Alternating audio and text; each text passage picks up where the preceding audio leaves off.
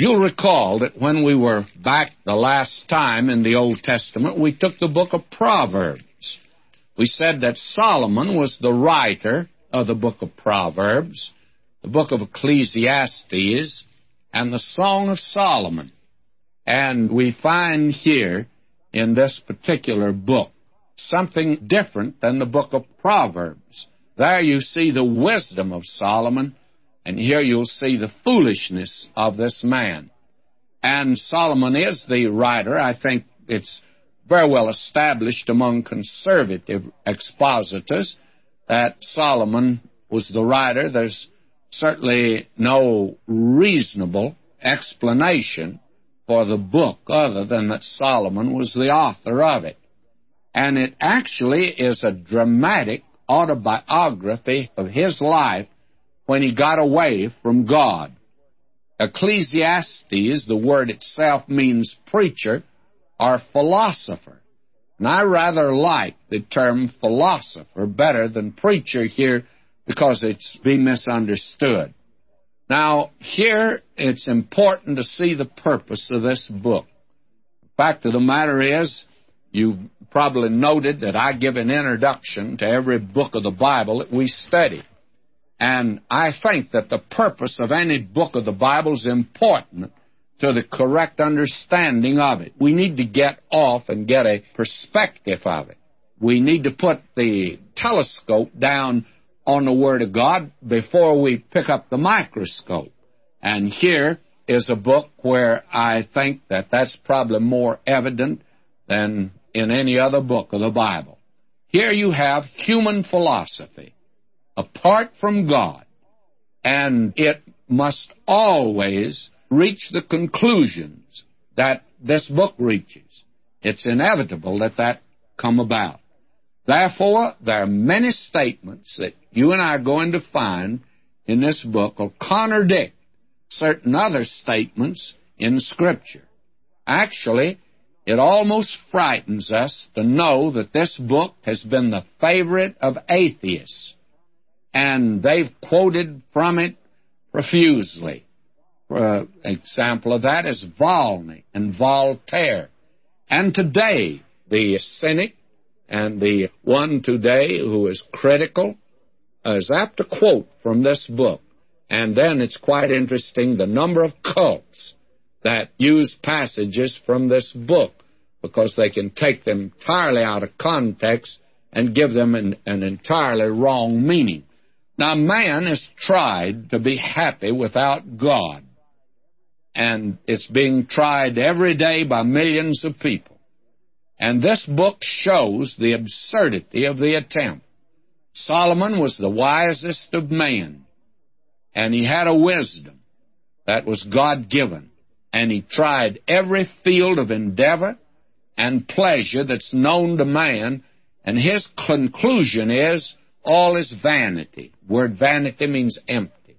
It's all empty, purposeless, and you never attain satisfaction in life by following this process. Now, God showed Job, a righteous man, that he was a sinner in God's sight. Now, in Ecclesiastes, God showed Solomon, the wisest man, that he's a fool in God's sight. Believe me, this is a place where there are a great many professors today, PhDs, THDs, and preachers today could learn a great lesson, that in spite of all their wisdom, in spite of all the attempt at being intellectual, that man in the sight of God is a fool. And that, my friend, is something that's hard to take. That is, for some who put emphasis upon their IQ and the amount of information that they've accumulated. Now, it's quite interesting to find the estimation that certain men have given of the book of Ecclesiastes. Now, in this book, we learn that without Christ, we cannot be satisfied. Even if we possess the whole world and have what men consider today the thing that is for their heart's content, the thing that should satisfy. But today the world cannot satisfy the heart because the heart's too large for the object. And when we get to the next book that Solomon wrote, in the Song of Solomon, we learn that if we turn from the world and set our affections on Christ, we cannot fathom the infinite preciousness of His love. Here, the object is too large for the heart. Now, there have been many things said about the book, and we'll be referring to that as we go through. I'd like to say again that vanity, that word is the key, and also under the sun is a key. And very frankly, there is another expression, I said in my heart. In other words, these are the cogitations of man's heart. These are conclusions that men have reached through their own intelligence, their own experiments, and the conclusions are not inspired, but the word that tells you about them is inspired. And therefore you have in this book, I said in my heart, under the sun, vanity. Now these are three words that occur again and again. For instance, vanity occurs 37 times, under the sun occurs 29 times, and I do not really know how many times that I said in my heart occurs. I haven't made a study that far along. Now, I'd like to give you an outline here because, again, here's a book that a great many folk think it's without rhyme and reason, and it's just a bunch of verses stuck together. That's actually not true. What you have here is a problem that is stated, and that's in the first three verses of the first chapter. And then the experiment is going to be made, and the problem is stated that all is vanity in this world. All right, he experiments, and from verse 4 of the first chapter through verse 12 of the 12th chapter, you find this experiment made, seeking satisfaction in many different avenues, many different fields. There'll be science, or the laws of nature, wisdom and philosophy, pleasure, materialism, living for the now, fatalism, egoism, or egotism, religion, wealth, morality. These are the things that Solomon tried, and he'll give us then the result of the experiment in the last two verses of the book. Now, I want us to get started today in this very, I think, interesting book. Here, and let me read the first three verses. The words of the preacher, the son of David, king in Jerusalem. Now, I don't know anyone that fits except Solomon. David did have other sons, but this one is king in Jerusalem. And the only one that was king in Jerusalem was Solomon. And he's a philosopher here. Well, he was given a wisdom. I think a wisdom that is a little different than we think that it is. We think that he was given a spiritual insight. I don't think that was the kind of wisdom. I think he was given wisdom of government, of political economy. And I think Solomon probably did a marvelous job in ruling the nation, but he did not know how to rule himself nor his household. But he did know how to rule the nation, and he brought in an era of peace, and the nations of the world came there to study and to behold the wisdom of Solomon. He gave a testimony for God through the temple there and the altars where sacrifice was made for sinners. All this was new, and the Queen of Sheba came from the ends of the earth, and that's what she found out. But actually, in the area of spiritual discernment, Solomon was probably nil in that area. Now we find this man, when he's away from God, launching out in this type of thing under the sun.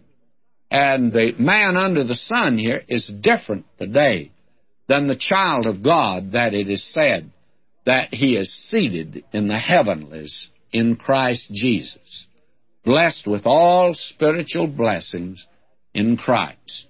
Now that's different than this man here. Now he says in verse 2, vanity of vanities, saith the preacher. Well, actually here it speaks of emptiness. It's to waste your life without any purpose, without any goal, just to live like an animal lives, or like a bird that lives. And a great many people live like that. I was in a hotel out in the Hawaiian Islands where the jet set comes. As you know, they fly all over the world. They spend a few days or weeks in a hotel here, then they go to Acapulco down in Mexico, then they go along the Riviera in France, and then they go to Spain, they go to North Africa, they go to South Africa. They just go all over the world. And I watch these folk. And the thing that impressed me about them, and as I listened to their conversation at dinner table and in the lobby and in the different places in the elevators, as I listened to them, how purposeless their life really was. One of them would say, well, I saw so-and-so back at a certain place in New York. I was there this winter. And did you see a certain play? Where are you going to from here? Wasn't that place where we were last year, wasn't it a bore? And they have no aim in life, no goal in life, no purpose in life. Now, that's the conclusion, by the way, that Solomon came to. Vanity of vanities, emptiness of emptiness. It's just like a big bag of nothing, if you please. And what we have, therefore, is a very remarkable book here. That is, this book here of Ecclesiastes. And here is a man that has tried everything. In the book of Proverbs, we have his gems of wisdom. He gives us a green light there.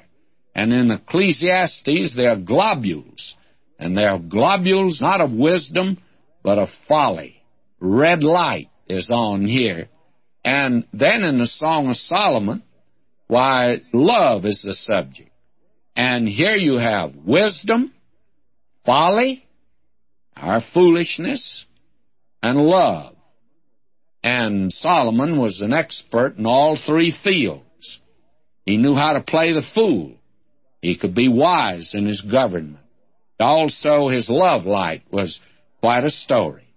Now, Solomon, the wisest man, according to the wisdom of the world, yet no man ever played the fool more thoroughly than he did. And he is the riddle of Revelation. He's the paradox of Scripture. He's the wisest man and at the same time the biggest fool. And this book in Ecclesiastes is going to reveal that. Vanity of vanities. All is vanity. So that what we have here in Ecclesiastes, this is the Bible's Alice in Wonderland. It's the Disneyland. He tried all the rides of this life. And Ecclesiastes has been called, as we've indicated, the dramatic autobiography of the life of Solomon when he got away from God. Here is life without God, under the sun. A man walking and talking under the sun. The man that you see today, you meet them today, trying to get something out of life. Now, there's another class of people that I meet in motels and hotels as I go around. They are the ones that are conventioneers. They attend conventions. This is the day of conventions. And I've just recently been in a motel where there was a great company of people there that were attending a convention. And again, you can listen to the conversations. Different than the others, but they're looking for something. They had a big cocktail party the night before. They had a big bust, a big beer bust. And they had a big show. They put on a big banquet. They've tried it all. But there is that note of bitterness and they're the dregs that are left in the glass of life. And that is the thing here. And you find this man now making an experiment. He's going to squeeze the juice of life out of the dry rocks of this mundane existence down here. And now he's going to begin. Now verse 3 says, "What profit hath a man of all his labor which he taketh under the sun?" Now let's understand, this is under the sun. This is man's viewpoint. God's not giving his viewpoint here. This is all under the sun. This is not under the sun and over the moon. This happens to be just under the sun. And it happens to be a picture of man apart from God attempting to find satisfactions in life. Now, the first thing that he tries is this matter of, we would call it science, or you can call it the laws of nature. He began to make a study of that. And that's interesting. Men today that have gone into the scientific field have spent actually years, in fact a lifetime, studying these laws of nature. And this book is remarkable in giving us these laws of nature. Now, will you notice he found this to be true? Listen to this, verse 4. "One generation passeth away, and another generation cometh, but the earth abideth forever." Now, the earth is permanent. It has a stability that man doesn't have, because man is merely temporary. And you have now contemporary man. He's a little different than the man of the past, and probably be a great deal different from the man of the future. But man's temporary, and the continuity of mankind is maintained through births. In other words, you and I weren't here 100 years ago. I don't think many of you were. And you and I won't be here 100 years from today. In fact, there's some of us won't be around much longer. But mankind will continue, and it'll continue through births. Now, he's noted that one generation passeth away, another generation cometh, but the earth abideth forever. Man is a transitory creature, and that is one of the things that makes this life, actually, if you want to look at life today in terms of this life only, may I say to you that man is the most colossal failure in God's universe. Why, he's just around here a few years. Why, these redwood trees up here in Northern California that I drove through, some of them there, that were here when Christ was on earth. And they are around quite a while, but after all, they're just really little primaries. They haven't really been here long. The rocks around us, they tell us, been here millions of years, billions of years. I don't know. I don't think they know either. But you and I are on an earth that's been around for quite a while. It was here before man got here, and it's going to be here after most of us leave this earth.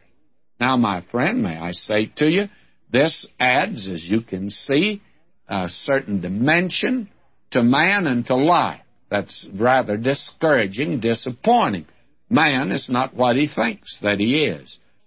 You know, Solomon, with all that he had, found life monotonous. There was that sameness to it. Tried to get away from it. People today doing everything under the sun. Most of us have sand in our shoes, itchy feet. We're running everywhere, going everywhere today. Motels and hotels are filled. The highways and freeways are filled today with people. They're on the go. What's happening? Well, looking for satisfaction, getting away from the boredom and the monotony of life. And I say to you, if you're just going to look at man as he is today, apart from God, it's not a pretty picture, my friend, and that's what Ecclesiastes will present to us. Now, will you notice something else? Verse 5. I trust that you have your Bible here. Now, verse 5 is tied on to this next verse here, verse 6, and we'd like to consider them together. In fact, verse 7 also. He says here, the sun also ariseth, and the sun goeth down, and hasteth to his place where he arose. The wind goeth toward the south, and turneth about to the north. It whirleth about continually, and the wind returneth again according to his circuits. All the rivers run into the sea, yet the sea is not full. Unto the place from whence the rivers come, thither they return again. Now, here is without doubt one of the most remarkable statements in the Scripture. And here is a revelation that Solomon made a study of science, or of the laws of nature, as probably that would be the better term, and he knew a great deal about these things. And it's quite interesting that these are some of the things that are basic today as far as science is concerned.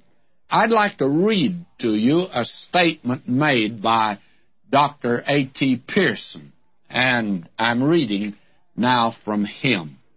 There is a danger in pressing the words in the Bible into a positive announcement of scientific fact. So marvelous are some of these correspondences. But it is certainly a curious fact that Solomon should use language entirely consistent with discoveries as evaporation and storm currents.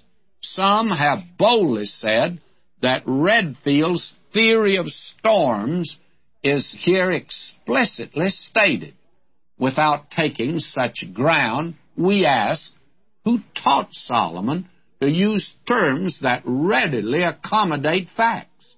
Who taught him that the movement of the winds, which seem to be so lawless and uncertain, are ruled by laws as positive as those which rule the growth of the plant, and that by evaporation the waters that fall on the earth are continually rising again, so that the sea never overflows? And then he goes on to speak about Ecclesiastes 12:6. He says, as a poetic description of death. The silver cord describes the spinal marrow, the golden bowl, the basin, which holds the brain, the pitcher, the lungs, and the wheel, the heart. Without claiming that Solomon was inspired to foretell the circulation of the blood 26 centuries before Harvey announced it, is it not remarkable that the language he uses exactly suits the facts? A wheel pumping up through one pipe to discharge through another. Now, that is remarkable. Now you have here three very interesting statements in these verses that we have here before us. He says the sun rises, goeth down. There is a monotony in nature also. But also there is that which you can depend on. You can depend on the sun coming up. You can depend on it going down. Now, that's the terminology we use, and it has accommodated all ages. Yet I'm sure most of us know today that what actually is the coming up of the sun and the going down of it really is the rotation of the earth. But may I say, as far as we're concerned, we're standing on a pretty solid piece of ground, and it looks to us like the sun's come up and the sun goes down. Nothing wrong with that. The statement is something that is absolutely amazing, that this is something that is done in a precise, regular way, that it is obeying certain laws. Now, the wind goeth toward the south, he says. Now, we know that the wind is following certain patterns. And today men are not able to predict the weather as they should. They have many scientific gadgets, But our weatherman here in Southern California, where we have a rather monotony of good weather, yet he misses it, I would say, 50% of the time. That is, as to the exact prediction that he gives. I've watched that very carefully over the years. Now, the Lord Jesus, you remember, spoke into this picture also. He said, the wind bloweth where it listeth. That is, where it wants to blow. It's blowing according to laws. You hear the sound thereof, but you can't tell where it's coming, where it's going. Now, as I've made this tape, we've had quite a bit of disturbance across the country. Here in Southern California, we never get any kind of rain in August. We just don't have that. We've been having showers. Can't believe it. I couldn't believe it the other night. In my car, I had to use the windshield wiper. And they tell us that there was a low pressure here and a high pressure there, and that there was this movement. Winds blowing. Wind bloweth where it listeth. Or as Solomon put it, the wind goeth toward the south. It turneth again and go to the north. And one place it's moving south, and in another place it's moving north.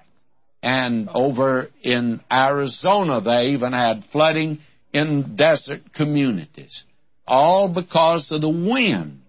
And it's obeying certain laws as it's blowing. How did Solomon know about that? He didn't have the gadgets that we have or the background to base his predictions on. Now, he also noted something else, that the rivers run into the sea, but the sea's not full.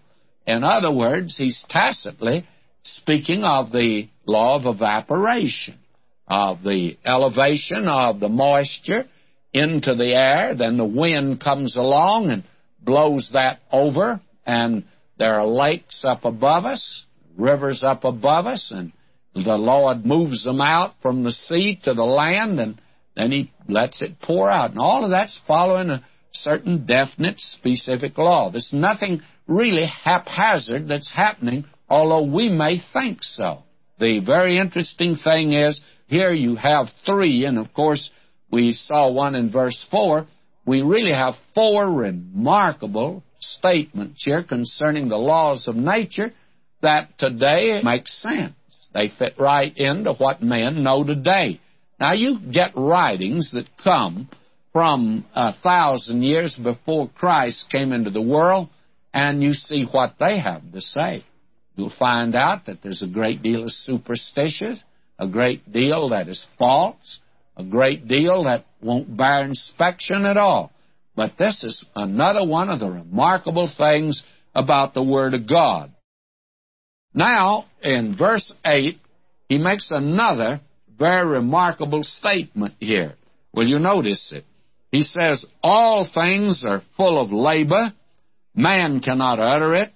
The eye is not satisfied with seeing, nor the ear filled with hearing. And if men didn't believe that is true, they certainly ought to in this day of TV.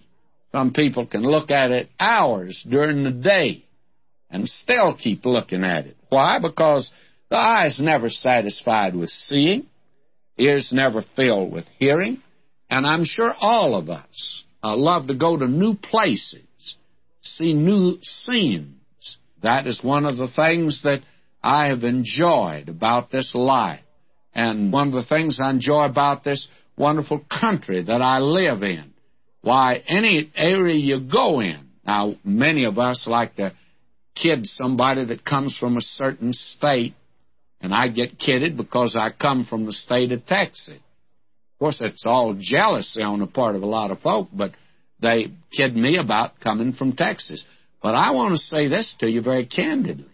I haven't been in a state yet, and I've been in most of them, that I didn't like. They're all wonderful. And you and I live in a wonderful country and on a wonderful universe. Eye is not satisfied with seeing, or the ear with hearing. We just keep looking all the time. Man cannot exhaust the exploration of the universe. The more he learns, the more he sees that he should learn. The more he learns reveals there's still more to learn. And this is frustrating. The physical universe is too big for little man, and he alone of God's creatures, as far as we know, is able to comprehend it. I'm of the opinion that the dog I used to have that take walking, we hear of a dog baying the moon. I don't think that he knew the distance up there, and I don't think he cared. And I don't think that he recognized that he was living in a vast universe. The dog's world, I think, is a pretty small world. It's not any bigger than a bone most of the time. Now, will you notice, he moves on here. He says, the thing that hath been is that which shall be, and that which is done is that which shall be done, and there's no new thing under the sun. Now, actually, there really is not. A great many people think because we come up with some new manufactured gadget like TV, actually the telephone. I can remember when the telephone was quite a novelty. In fact, we were on a line in West Texas in the country that when you answered the phone, you heard about a dozen telephones being lifted from the receiver.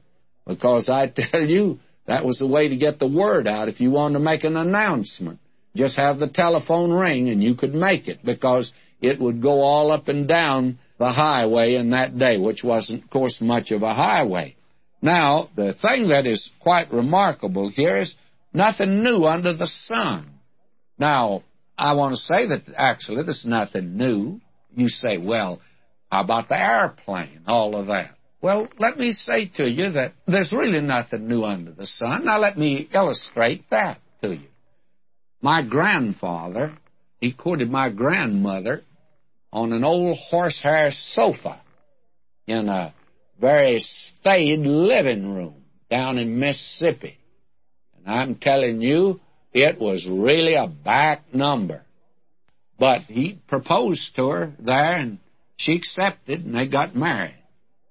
And my dad, he courted my mother. They'd met her on a train, a day coach, years ago.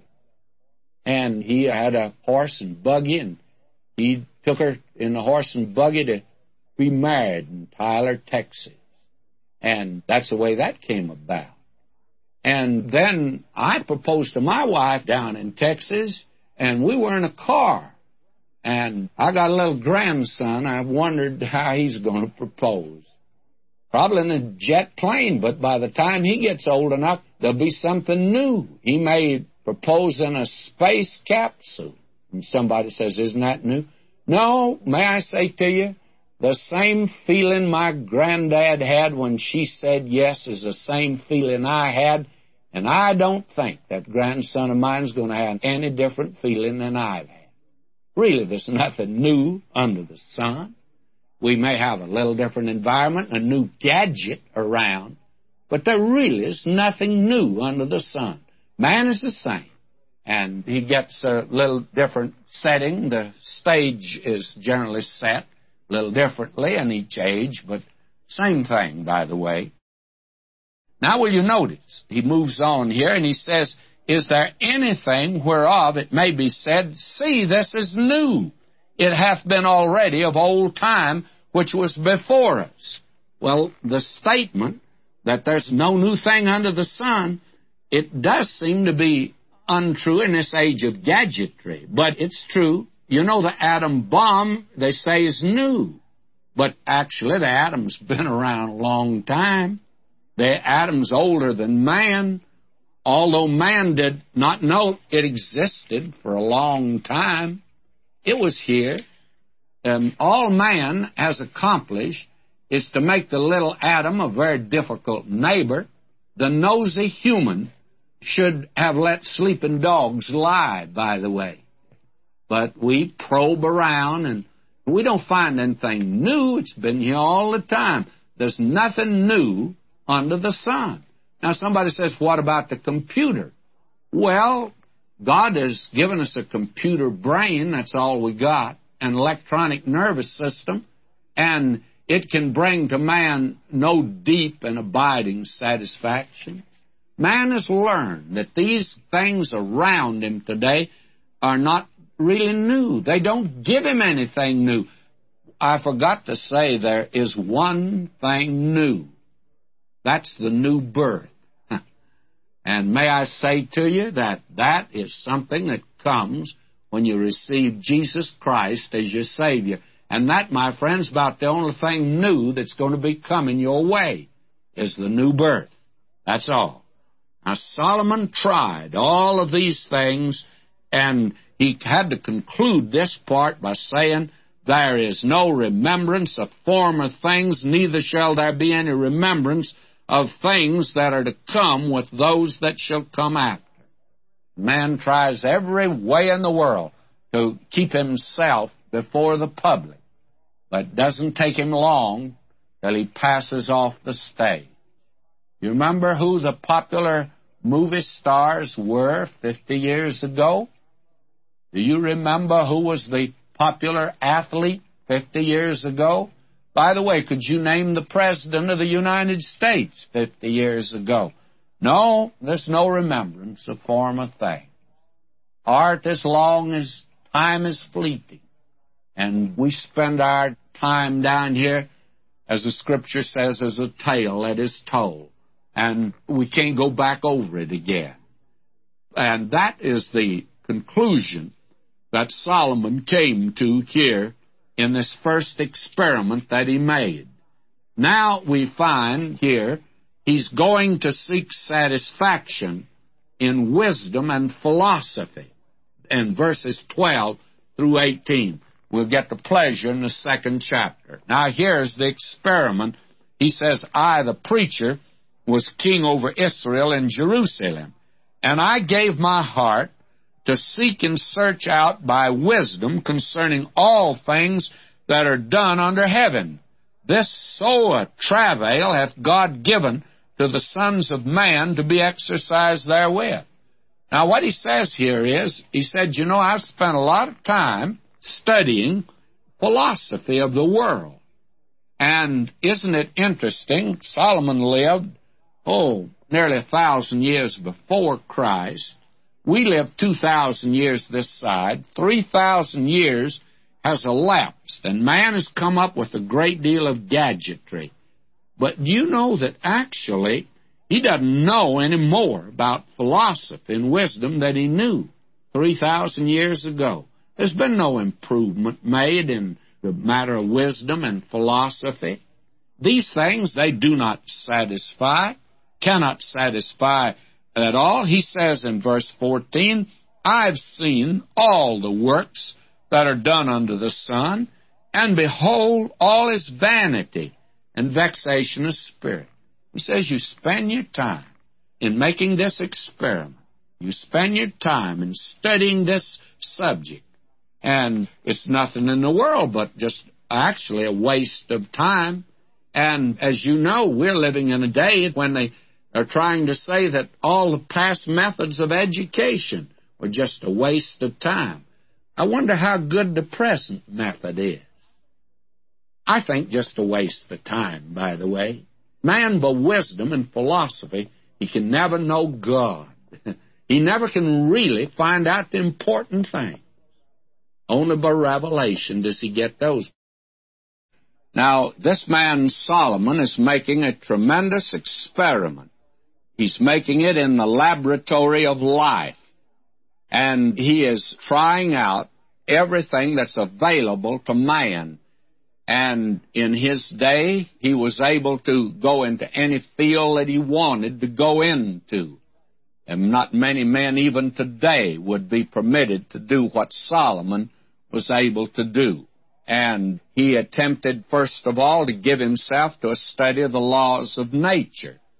But he found out that even there was nothing that you could learn in nature, nothing in science that would be new to you in the sense that it would bring new life to you. Only the new birth could possibly do that, and that was the only new thing. Then here in verse 15 where we've come, we're in the section where he tries out philosophy. That is, he tries out man's own planning and man's own scheming to see how he can work out the problems of life and come to some happy solution. Now, today, philosophy, leads generally to a pessimistic viewpoint of life. That is the thing that generally happens. Now, verse 15 says this, that which is crooked cannot be made straight, and that which is wanting cannot be numbered. Now, you cannot take a natural man, a man that is a lost sinner, alienated from God, and give him an education and expect that education to solve the problems of life. It will not do that. Philosophy and psychology cannot change human nature, nor can they even correct the old nature of man, because here we're told that which is crooked cannot be made straight. Man hasn't any way of straightening out human nature. We have an old bromide that goes like this, as the twig is bent, so the tree grows. That's the way that it will grow. It'll be crooked because the twig was crooked. And you and I start out with an old nature, and you can educate it, and you can do many things with it and to it. But the Lord Jesus said that which is born of the flesh is flesh. It'll always be flesh, friends. And that's the reason man must have a new nature, because that which is born of the Spirit is spirit. That's one of the greatest principles that there is. And today we have seen that education will not solve the problems of life. Now, with the things that have happened in the past few years, higher education, in fact all education, is coming under the scrutiny of a great many thoughtful people. And there are others that have tried to come up with a solution. The committee to study the higher education today has come up with this very novel explanation. They say that the riots on campuses and all of this immorality that's taken place is because of the fact that the young people today are inquiring more, and they are more interested in politics and in what is happening in their world.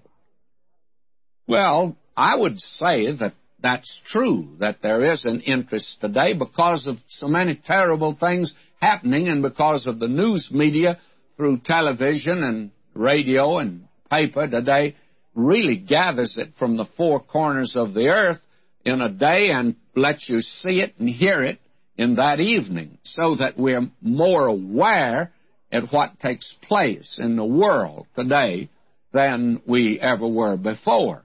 There was a time when it would be 6 weeks before they'd find out who really was elected president after an election. It took that long to get all the information in. Today they can tell you who's going to be elected before they have the election. That's a novel way of going at it, but that's what they do today. So that we've come a long way, and I would concur with the first part of it, but I disagree heartily with the last part of it, which says that is the reason that young people have been led to rioting and this type of thing, because that it's not a deterioration on the campus, but actually improvement. Well, we have come to the day that Isaiah said they're going to call good evil and evil good, and they do that today. May I say to you, that's a novel way that only an educated man could come up with, is to say that the deterioration on the campus today is not deterioration, but actually improvement. Now, if you believe fairy stories, you can go along with that. But, my friend, may I say to you, education cannot solve the problems of life. And as I've said many times on this broadcast, and I continue to repeat it, and will continue to repeat it, is this, that psychology is not the answer today. Now, there have been a group of very clever men and women, I think, too, that have come up with some little psychological cliche to explain and solve the problems of life, and it's just covered over with a little Bible. It's just like, a pill, a bitter pill that's covered over with a little sugar. Well, may I say to you that all of this pretends to be the Bible's solution. Well, it's not the Bible's solution. actually the Word of God contains for the Christian today the answer to the problems of life. And it doesn't come about through some little pious and sugar-coated Bible pill that is given out, and it has psychological and philosophical implications. That's not the solution. Some men are doing pretty well financially themselves with it, but I want to tell you the Christian public is really being taken in. And I say this kindly to you, why don't you get back to the Bible? Why don't you come to it today? There's no easy solution to the problems of life. And studying the Word of God requires a great deal of, I would say, mental perspiration. And it's needed today. And it's needed today in the church. So that Solomon found out that philosophy and education and psychology did not have the answer to the problems of life. Now, will you notice what he says in verse 16? He says, I communed with mine own heart, saying, Lo, I'm come to great estate, and I've gotten more wisdom than all they that have been before me in Jerusalem. Yea, my heart had great experience of wisdom and knowledge. Now, this man was led to a certain amount of, I think, arrogance, a certain amount of conceit, since he was wiser than the others. And knowledge, as Paul says, puffeth up. It always inflates an individual like a balloon if he feels like he's a little smarter or better educated than those that are around him. But again, education has to fall back on experience, and experience is something you cannot trust. It has to be tested by the Word of God. The thing today is that a great many people are testing the Word of God by their experience. My friend, you need to test your experience by the Word of God and see if it will stand up in under it. Now, will you notice verse 17? He says, And I gave my heart to know wisdom and to know madness and folly. And the very interesting thing is that wisdom and playing the fool are not very far apart. How many smart men in the history of the world have played the fool?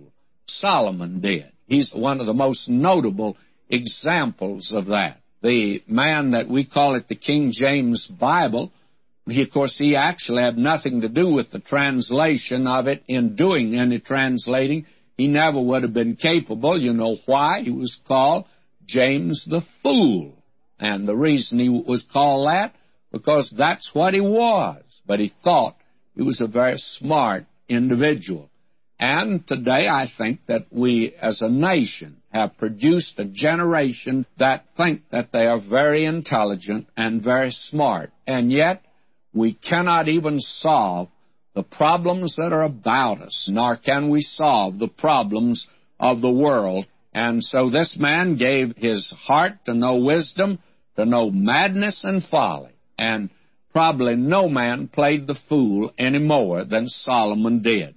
He said, I perceive that this also is vexation of spirit. In other words, it's not worth the effort. And verse 18, For in much wisdom is much grief, and he that increaseth knowledge increaseth sorrow. Now, joy and satisfaction do not increase in ratio to the increase of knowledge. Someone has said that when ignorance is bliss, it's folly to be wise. And there's a certain amount of truth in that. In much wisdom, there's much grief. The more we know, the more we increase our problems. And life today has become tedious, and it produces tension, and all of these scientific gadgets that we have around us are making life almost unbearable. A man said to me just the other day, and he's a Christian, by the way, he said, I think I'm going to lose my mind if I don't get away from these computers, these machines that have become our masters and that are controlling life today. They produce the air we breathe, which is smog in our place, and they are the ones that are producing most of the work that's around us, and we think how wonderful the machine is, and we fall down and worship before it, but he says it's driving us to madness today. How true, for in much wisdom is much grief. And you must remember, Solomon did not live in the machine age. He did not see the Industrial Revolution, but he certainly knew what he was talking about. Now we come to chapter 2, and we see him now following another course to find satisfaction in life, and this is the route that a great many are taking today, seeking satisfaction and pleasure. And in the next 11 verses here in chapter 2, why he goes into that. Listen to him. He says, I said in mine heart, go to now, therefore enjoy pleasure. And behold, this is also vanity. Now, this man, Solomon, I think he probably tried everything that is known today in the way of pleasure. Now, we are sex-crazed and a sex-mad people. And what do we have to show for it? Well, we have certainly low morals, and we have venereal disease that's in epidemic stage today. Now, Solomon was rather an expert in this area of sex, and today the church has gone in this direction, and I suppose most pastors have a sermon on sex. Some of them have a whole series, and there are many today that feel like that we should have a course in the church to teach our young people about sex. May I say, I'm very much of a square. I think that's a big and tragic mistake. That's my idea. This generation is getting sex right up to here, and I'm now putting my hand up to my ears. We are getting all of it that I think we need. But in spite of all of that, may I say to you, I submit to you that Solomon was the expert in this area. He had 1,000 wives. Now, not all of them were wives. A great many of them were what would be called concubines. But they were all available to him. And a man that's got 1,000 of those around is some sort of an expert, my friend. And Solomon tried that field. He went in for drinking. He went in for entertainment. He had the outstanding nightclub of the country in his day. He could have put on a performance that would make Las Vegas look like it was Penny Annie, and that it was a sideshow in a small circus. But this is the thing this man tried, pleasure. Now, will you listen to him in his experience? He said, I said in my heart, go to now. I'll prove thee with mirth. Therefore enjoy pleasure. And behold, this also is vanity. And the word vanity, as we've said before, means empty. And he said, I said of laughter, it's mad, and of mirth, what doeth it? He said, I have had a fool at court that entertained me, told me the latest jokes, and many of them, I suppose, that were questionable.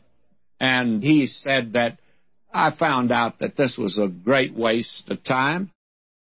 He said, I sought in mine heart to give myself unto wine, yet acquainting mine heart with wisdom, and to lay hold on folly, till I might see what was that good for the sons of men, which they should do under the heaven, that is, under the sun, all the days of their life. Now, this is a man probing at life, making experiments apart from God. Now he said here that I made me great works. I builded me houses. I planted me vineyards. These were all hobbies with Solomon, of course. You can go to that land today. You can see his stables, ruins of them in several places. Right in Jerusalem, there are the ruins, and up at Megiddo, the thing that they will show you, the ruins of the troughs there, apparently where the horses ate. Solomon had stables all over that land. And he was forbidden, that is, the Mosaic law forbade the king to do that. Then he said, I made me pools of water. Now, he had a swimming pool, to water therewith the wood that bringeth forth trees. He had irrigation. I got me servants and maidens. I had servants born in my house. Also I had great possessions of great and small cattle, above all that were in Jerusalem before me. He had him a ranch out at the edge of town where he raised this. Somebody says, how could he afford all of this? Well, Solomon cornered the gold in his day. He had plenty of spending money, and he went in for entertainment. And he built him all of the comforts of life. They know today that they brought down from Mount Hermon snow so that he could have cold drinks in summertime. And now, Solomon, I think, tried everything that a man today could try for pleasure. I don't think there could be any exception to this whatsoever. And it just didn't seem to work out. Listen to him. I gathered me also silver and gold, and the peculiar treasure of kings and of the provinces. I got me men singers and women singers. He brought in the best nightclub acts from Las Vegas. They didn't really satisfy him. And the delights of the sons of men as musical instruments, and that of all sorts. He said, I had all kinds of music, the sweet music, the rock music. I had it all, but it didn't satisfy. So I was great, and I increased more than all that were before me in Jerusalem. Also my wisdom remained with me. And whatsoever mine eyes desired, I kept not from them. I withheld not my heart from any joy. For my heart rejoiced in all my labor, and this was my portion of all my labor. Ms. McGee and I are out a great deal in conferences, and one of the things we like to do some evenings to get away from everyone after a service, we just walk through a shopping area. And I have said to her, would you like sometime to be able to buy everything that you see and want? She said she wondered how it would feel to do that. Well, Solomon did that. Anything that his little heart wanted, why, he bought. And as he looked out upon this world, there's nothing that it withheld from him. Now the question is, would this bring satisfaction? Would it bring joy to his heart? Imagine being in a unique position like that. You would think that a man like that would be happy. Well, I don't know why, but they're not. Here in Southern California, we have more suicides, I'm told, than the average is in the country. And you would think that it would probably be the bums on Skid Row that would be the ones that commit suicide. Life certainly doesn't seem to be worth much to them. But, friends, it's not those people that are committing suicide. It's the rich, the famous, and the Hollywood stars, the folk that seem to have made it. They are the ones that commit suicide. Why? Because they've come to the same conclusion that Solomon did. When he tried everything in the way of pleasure, in verse 11 he says, Then I looked on all the works that my hands had wrought, and on the labor that I had labored to do. And behold, all was vanity and vexation of spirit, and there was no profit under the sun. Just think, this is the conclusion Solomon came to, and yet a great many people have to make the same experiment, only not near to the extent Solomon did, but they always come out at the same end of the horn. They come out and say, it was all vanity, empty, just empty nothing, just a big bunch of nothing. That's all that life proved to be. Now in verse 12, through the remainder of this chapter, he moves into an area, and I do wish I had a better word for it, but I don't, and I call it materialism. We would say today that it's living for the now. This is the now generation. Now. And it's all right because the Bible presents now generation. Now is the accepted time. Now is the day of salvation. And so I think I belong to that now generation. But now this man, he tries out here materialism, living for the here and now, living for self, selfishness.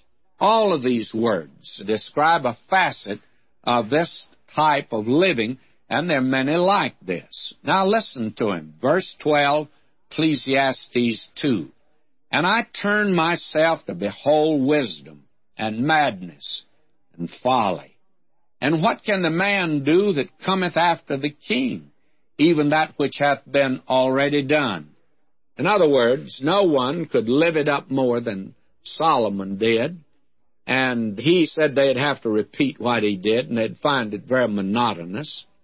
Verse 13, Then I saw that wisdom excelleth folly, as far as light excelleth darkness. In other words, it's better to be wise than to be foolish. It's better to be a wise man than it is to be a fool. It's better to be an educated man than to be an ignorant man. Most people would accept that, I'm sure. And Solomon is saying that. But notice the conclusion that he comes to.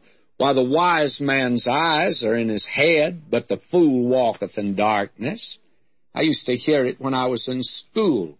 I've had my parents use it with me. I've had school teacher.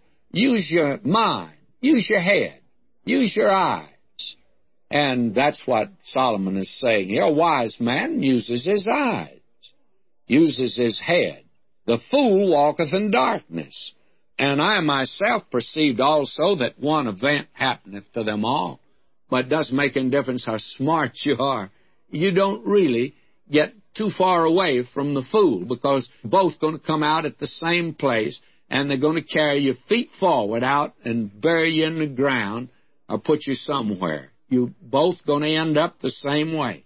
Then said I in my heart, As it happeneth to the fool, so it happeneth even to me. And why was I then more wise? You'd think a smart fellow'd find another way out. Then I said in my heart that this also is vanity. Isn't it interesting that man, with all he knows today, and with all of the tremendous inventions that have come to pass, and even scientific advances have been made in the realm of medicine, yet man today cannot extend human life very long. They say, the average life is up now another 10 years. 10 years? You want to put 10 years down by 1,000, see how much you got? You want to put 10 years down by eternity and see what you have? 10 years.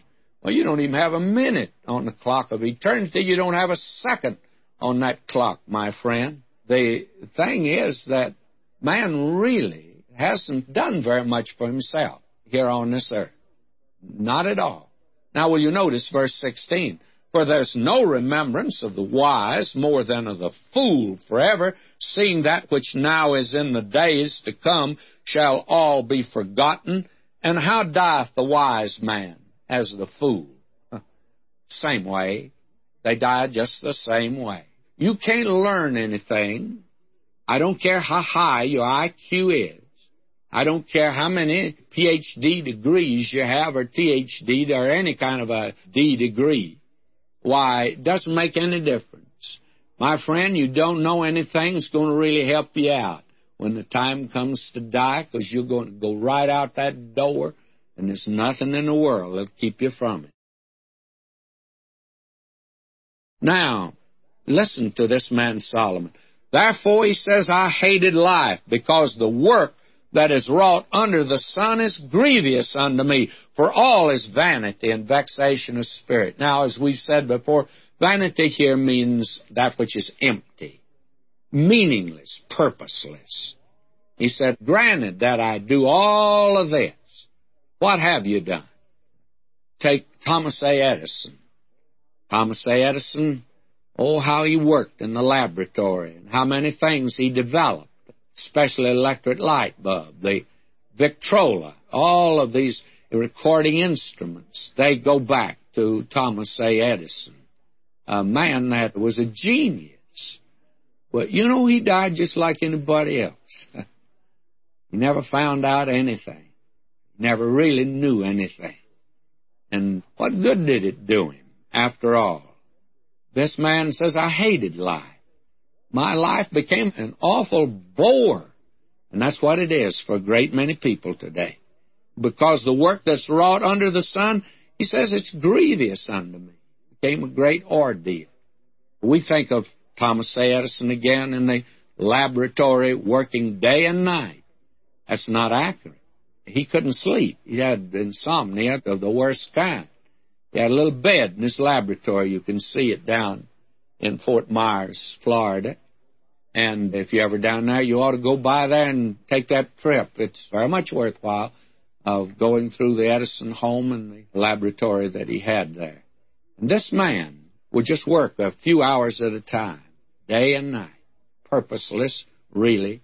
Oh, the things he tried to do that never did work out. Actually, you don't get the impression that there was a great thrill going on in his life. I take it that Thomas A. Edison found life very boring. I think you get that impression down there. Now listen to Solomon here in verse 18. Yea, I hated all my labor, which I had taken under the sun, because I should leave it unto the man that shall be after me. I got to go off and leave all of this someday. Have you ever stopped to think about that? What good's it going to do you?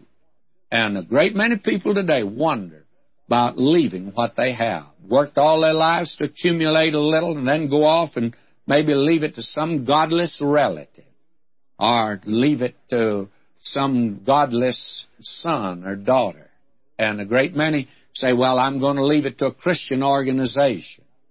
Have you ever stopped to think how many of those Christian organizations have become apostate and they've departed from teaching the Word of God?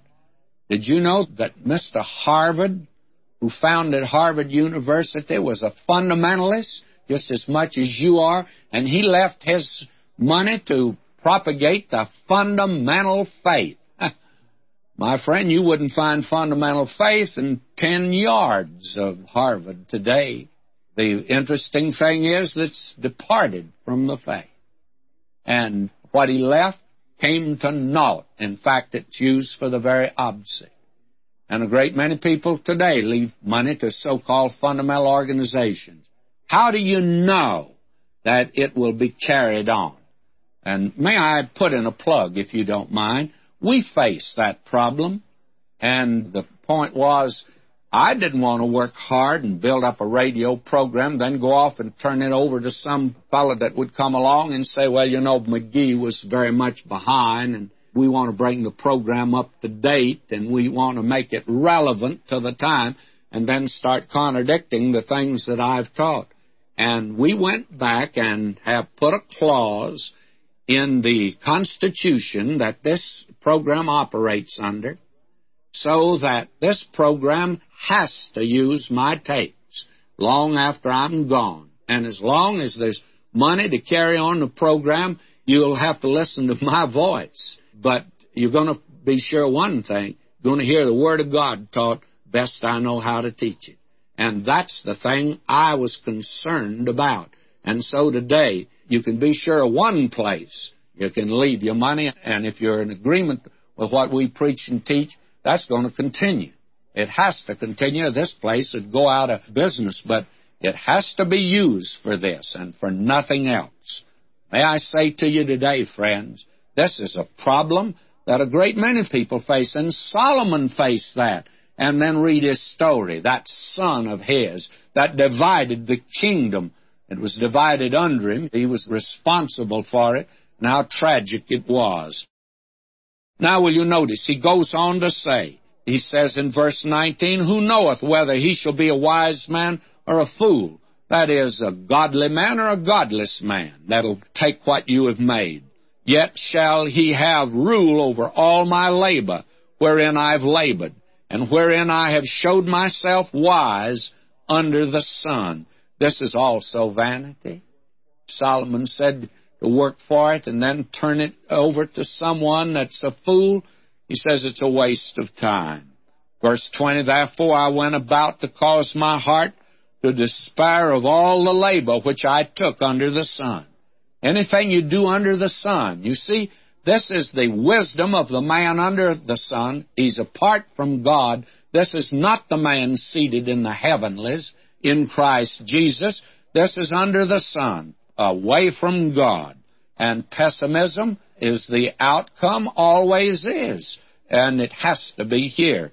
And that's what it is. Verse 23, for all his days are sorrows, and his travail grief, yea, his heart taketh not rest in the night.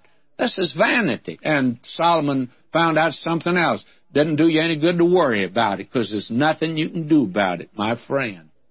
Couldn't then. I think you can today. Now, verse 24. There is nothing better for a man than that he should eat and drink, and that he should make his soul enjoy good in his labor. This also I saw, that it is from the hand of God. For who can eat, or who else can hasten hereunto more than I? For God giveth to a man that is good in his sight wisdom and knowledge and joy, but to the sinner he giveth travail to gather and to heap up, that he may give to him that is good before God. This also is vanity and vexation of spirit. If you are just living today, just for self, even if you are God's man, and if you're a sinner, living for self, it'll come to naught. It will finally be bitterness in your heart, and it'll be bitterness in your mouth even, and it'll be nothing in the world, but you'll hold just bitter, dead leaves in your hands. That'll be life for you.